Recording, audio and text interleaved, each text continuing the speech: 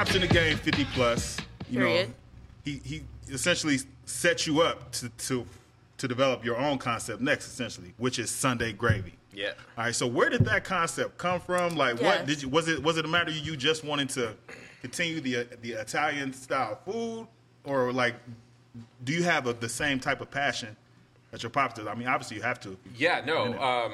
You know, the Sunday gravy terminology is mostly found in the East Coast. Word. Yes. New York. Put the people on. Yeah, They don't know. Mostly, yeah. So that the Sunday gravy is essentially, you know, the sauce that Grandma's been cooking all day on Sunday Yes. because she's got the family coming over.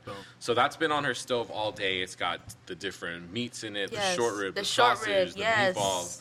Y'all know I'm half white. It's Italian. I know it.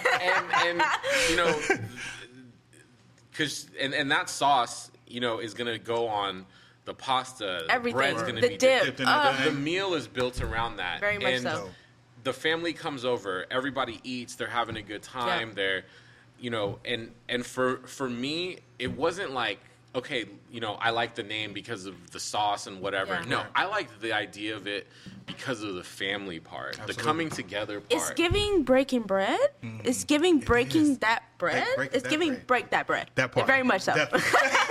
'Cause I'm not Italian. No, Word. it's I'm not it's like a Italian. universal. It's universal to thing. me. Yeah, for sure. It's we had that too. Yeah. Sundays were the days to go to my You come grandma's together. house, and Yep. she was cooking up a meal for all of us. You know, Yep. all me, my cousins, my aunts, my uncles, parents. Like everybody was at grandma's house on Sunday, Period. and you know that was our Sunday gravy. Dope. Yep. You know, it wasn't a red sauce. Right.